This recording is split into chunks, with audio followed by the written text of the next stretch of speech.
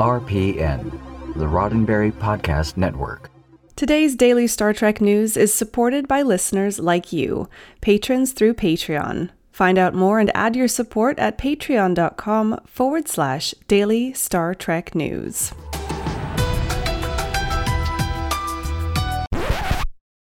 So listen, you know I'm human, right? And sometimes humans can be kind of dumb. Sometimes they even do a whole segment on Star Trek history on yesterday's show and completely neglect to notice that that very day was the 10th anniversary of the release of the J.J. Abrams directed lens flare reboot Star Trek film. I did that. I'm going to own that one. I did that. Anyway, congrats to JJ and the rest of the cast and crew.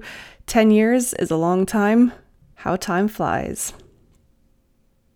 Okay, I'll let you get back to the rest of the show now.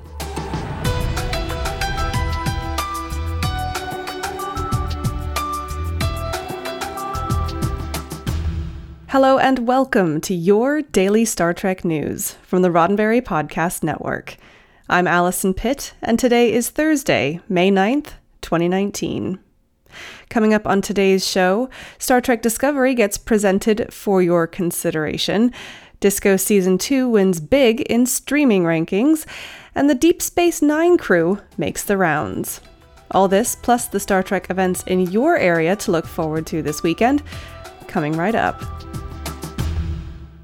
Star Trek Discovery's push for the Emmys has officially begun. On Monday night, fans and special guests flocked to the Paley Center for Media in Beverly Hills for a special panel reflecting on Disco Season 2. StarTrek.com was there and wrote a piece highlighting some of the best bits of the panel.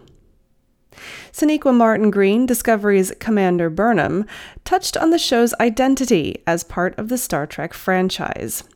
She says, "We had a lot to learn even about our identity as Star Trek Discovery. How could we be new and yet old at the same time? What did it mean to be streaming and hyper-serialized?"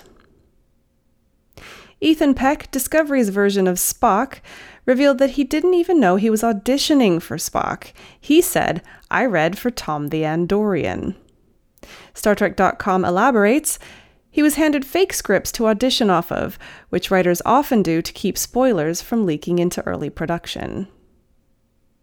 Finally, Alex Kurtzman, the show's executive producer and custodian of the current Star Trek franchise, commented on the series-ending time jump that changed everything. He said, "We had all these canonical issues that needed to be squared away. Jumping them to the distant past or future was the only answer. The challenge of Season 3 is going to be this. How do you reinvent the world and the future while staying true to everything that Star Trek is at its core?" After the panel, guests were treated to a preview of the Star Trek Discovery Fight the Future exhibit, now on at the Paley Center through July. They hobnobbed with the stars of the show while getting a close-up view of the props and costumes from Discovery. The Star Trek Discovery Fight the Future exhibit is on now through July 7th at the Paley Center for Media in Beverly Hills, and Star Trek Discovery Season 2 is now streaming. Speaking of streaming, we already know that Star Trek Discovery was a success in its role as a streaming-exclusive feature TV show, but we didn't know quite how good it was until this week. Screen Rant brings us the news that Star Trek Discovery was the single biggest streaming show in April. From the piece, according to Parrot Analytics, a data analytics firm who measures demand for TV shows across the globe, Star Trek Discovery Season 2 was a measurable hit. Between April 6th and May 5th, Star Trek Discovery was the most in-demand digital original series worldwide. Rounding out the top 10, The Chilling Adventures of Sabrina from Netflix, Cobra Kai from YouTube Red, The Grand Tour from Amazon Prime, Doom Patrol from DC Universe, Narcos from Netflix, Stranger Things, also from Netflix, The Umbrella Academy, also from Netflix, The Handmaid's Tale from Hulu, and The Act, again from Hulu.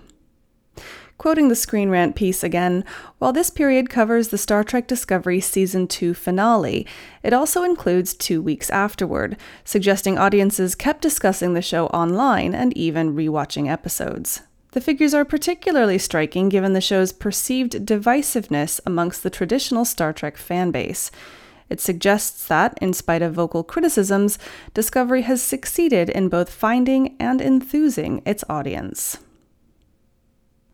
Now, as we near the theatrical release of the highly anticipated Deep Space Nine documentary, What We Left Behind, next week, the actors and producers involved in the film are making the rounds. TrekMovie.com sat down with Armin Shimmerman to talk about his character Quark and why he feels Deep Space Nine is one of the best Star Trek series.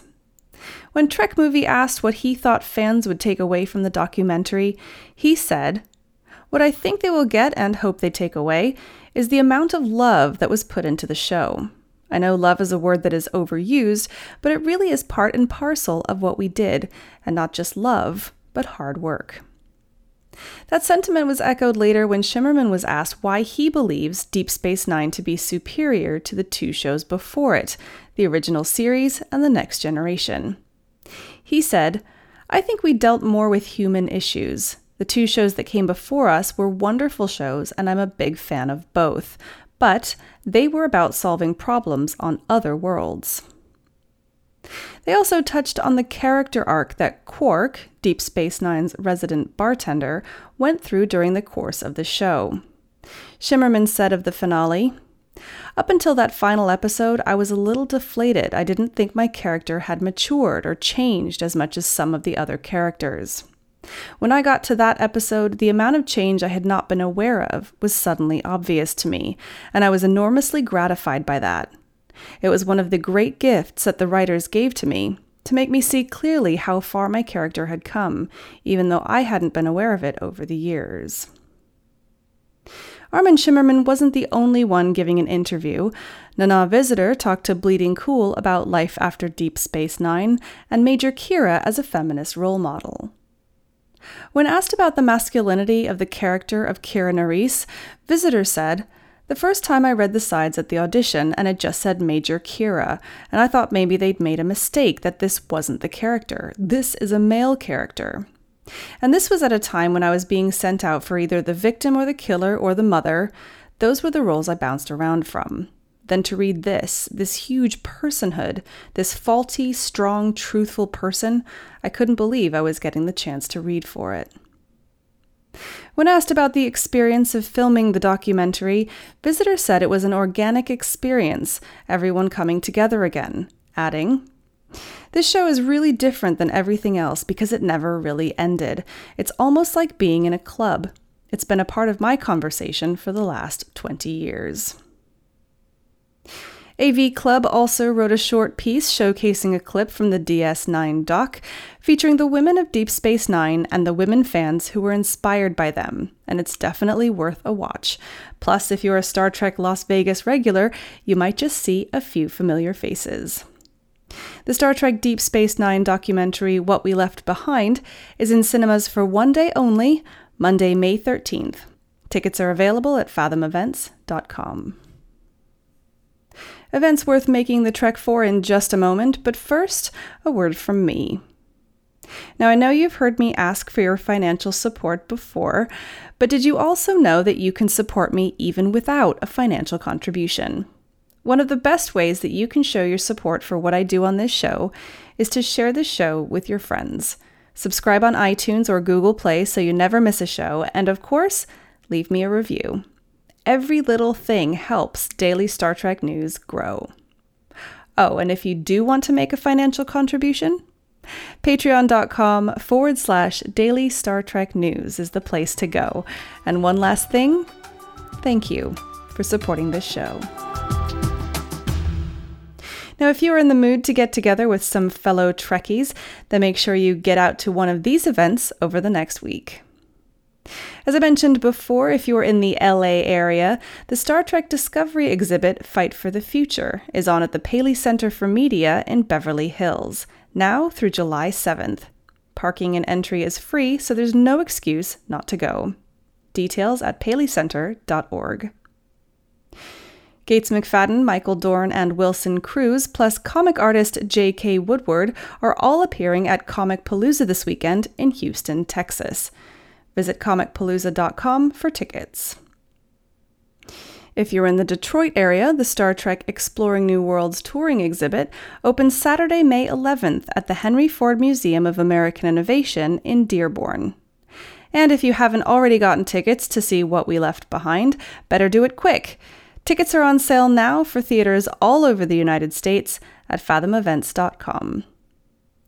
If you have a local event you'd like for me to include in next Thursday's show, then please email me at info@dailystartreknews.com. Well, that's it for today's Daily Star Trek News from the Roddenberry Podcast Network. For more great Star Trek podcasts, be sure to check out podcasts.roddenberry.com. This show is supported by people like you, patrons through Patreon. Find out more and add your support at patreon.com/Daily Star Trek News. If you'd like to get in touch with me, just shoot me an email at info@dailystartreknews.com or find the show on Twitter and Instagram at Daily Trek News. I'm Allison Pitt. Live long and prosper. Podcast.roddenberry.com, the Roddenberry Podcast Network.